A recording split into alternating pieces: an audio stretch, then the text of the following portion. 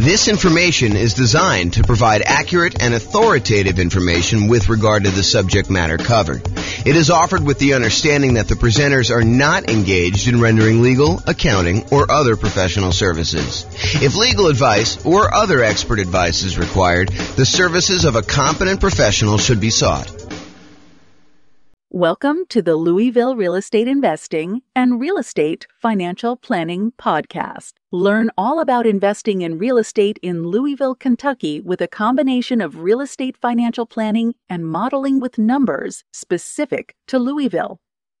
Plus syndicated, more generalized recordings of live and pre-recorded real estate investing classes. Not all of them specific to Louisville. Be sure to stay tuned after the podcast for a message from our sponsors. Well, good afternoon and welcome everyone. I am James Orr, and this is a special presentation. I get to share with you today a brand new tool that I created, right off the press, hot off the press, I guess is how they say it. So this is having confidence modeling retirement with real estate investments. And so let me give you a little backstory as to how we got to where we are. So over the last couple of days, I've been preparing to do an interview for a podcast this morning. The podcast is, the interview's over, it's all done, but I was doing some preparation for this. And one of the things that came up during my preparation was how unusual are 7% mortgage interest rates? Now, we've seen this pretty significant uptick in mortgage interest rates over the last 6 months or so. And I was wondering, how common is it for interest rates to be 7%? So what I did is I went to the Federal Reserve website and I downloaded the historical data set for 30-year fixed rate mortgages. And it goes all the way back to 1970. And when I went and I downloaded the data set, what I wanted to do is I wanted to find out what percent of the time have mortgage interest rates been above 7%. And so I created this new little chart based on the data from the Fed. And so this is being recorded in October of 2022, October 13th, 2022. And this is the table showing the data going back to that time. So this is the way to read this table. So if you say to me, hey, look, what percentage of the time have mortgage interest rates been above 7%? I can go look this up and I could say, oh, it's been 56.7% of the time. So a little bit more than half the time, our rates have been above 7%, 30-year fixed rate mortgages. And if you said to me, James, how much time have interest rates been above 6%? I could tell you it's 68.1% of the time. So almost 70% of the time, rates were higher than 6%. Another way of saying this is rates were less than 6%, only about 32% of the time.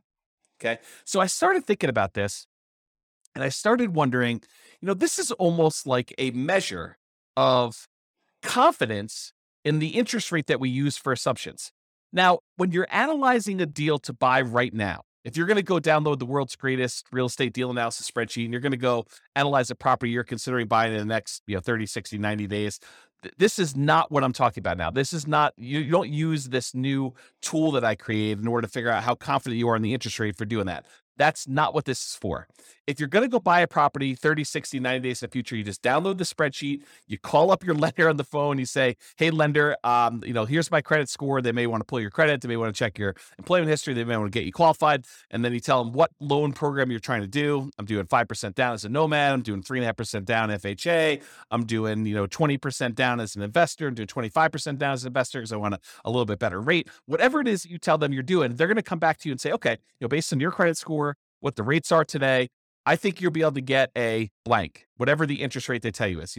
Right now it's probably in the 7% range based on what you're doing.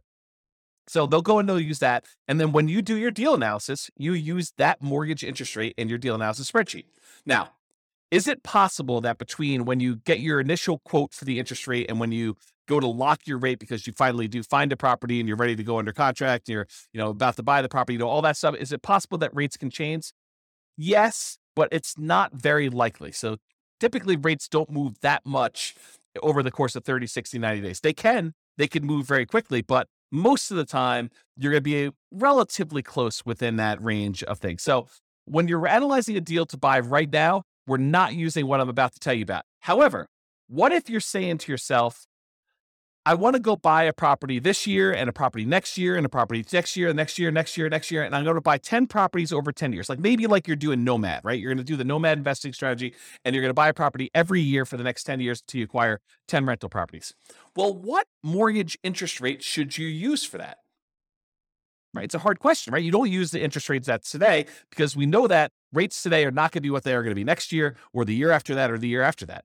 So if you're in a really low interest rate environment, it's 2, 3, 4%, and you think to yourself, I'm going to use that, that's a risky assumption that, I'm going to be buying these properties. They're going to be 3% more expensive or 5% more expensive, whatever you think the appreciation rate is and the rent appreciation, you're going to use that. And you're thinking to yourself, okay, I'm going to buy a property. What's the one I'm going to buy next year? What does that look like? And what's the mortgage interest rate I might get on that particular property next year?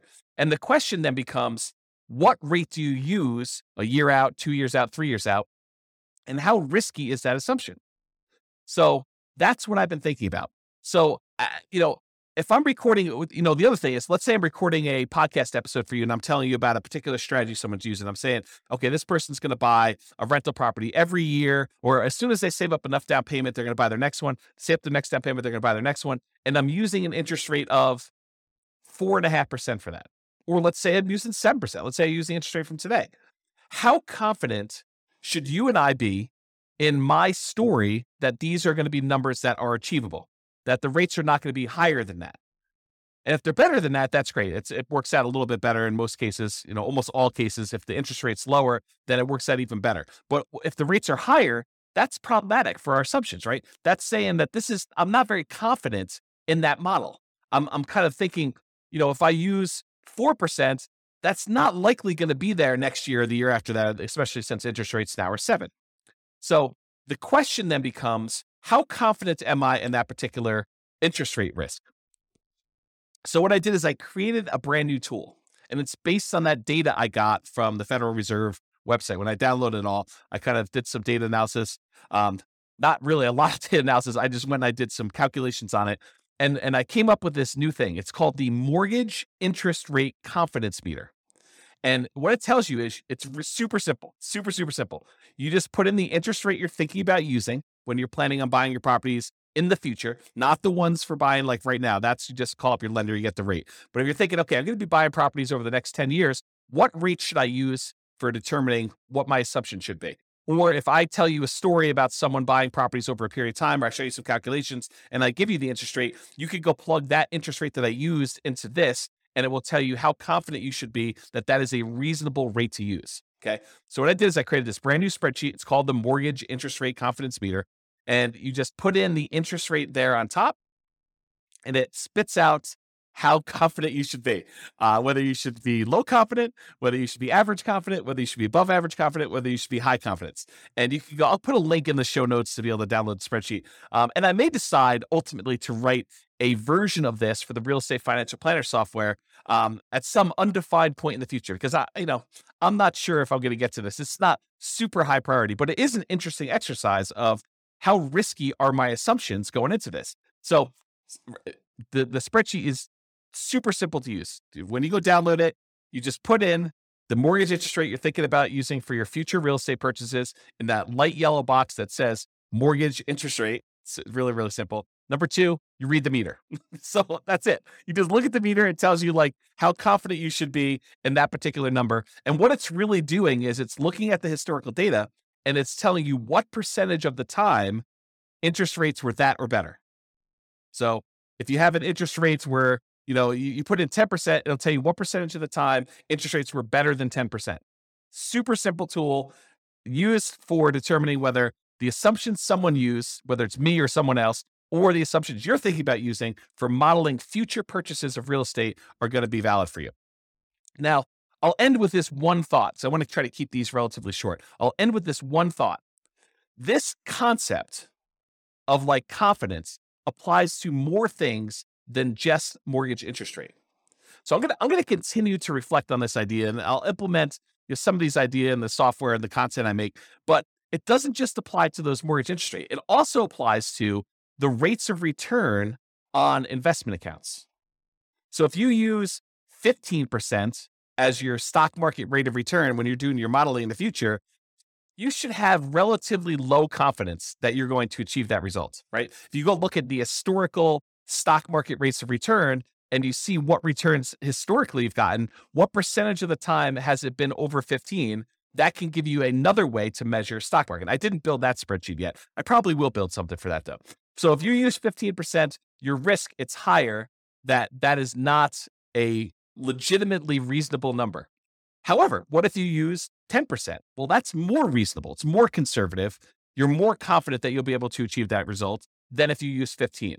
And what if you used 8%? Well, it's probably even more confident if you use 8%. So we could tell how risky the interest rate, the return rate you're using on the stock market is compared to what you put in there. And we could do this for CDs or bonds or the stock market type stuff. I also want to apply it to things like appreciation rate. So if you put in, my properties are going to appreciate at 6%. Well, I could say, well, let's go look at historical data.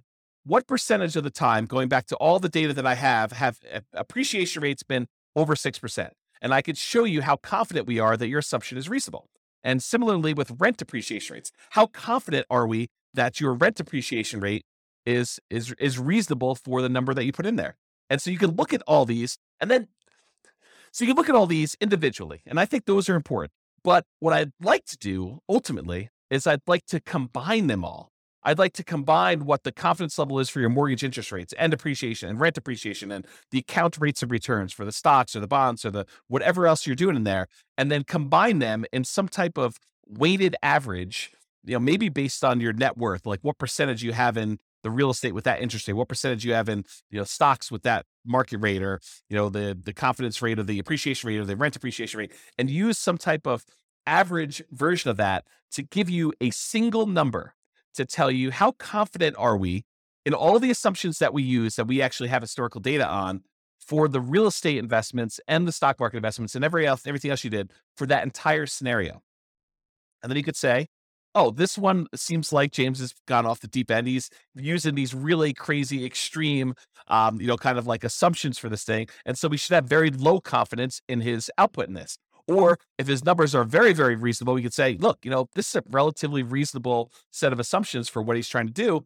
This seems legit. And then, of course, if numbers change, we can change all the numbers. But the idea is you get a way now to determine if my assumptions or anyone else's assumptions or your own assumptions are reasonable or not reasonable, and whether or not we should have, or I guess better way is, how much confidence should we have? Because it's not just binary. We should have confidence or we should not. So that's the idea based on what I'm doing here. And so hopefully you enjoyed this very short podcast and the new tool. I'll post it up there with a link in the show notes. But this has been James Orr with the Real Estate Financial Planner. Hope you enjoyed this podcast.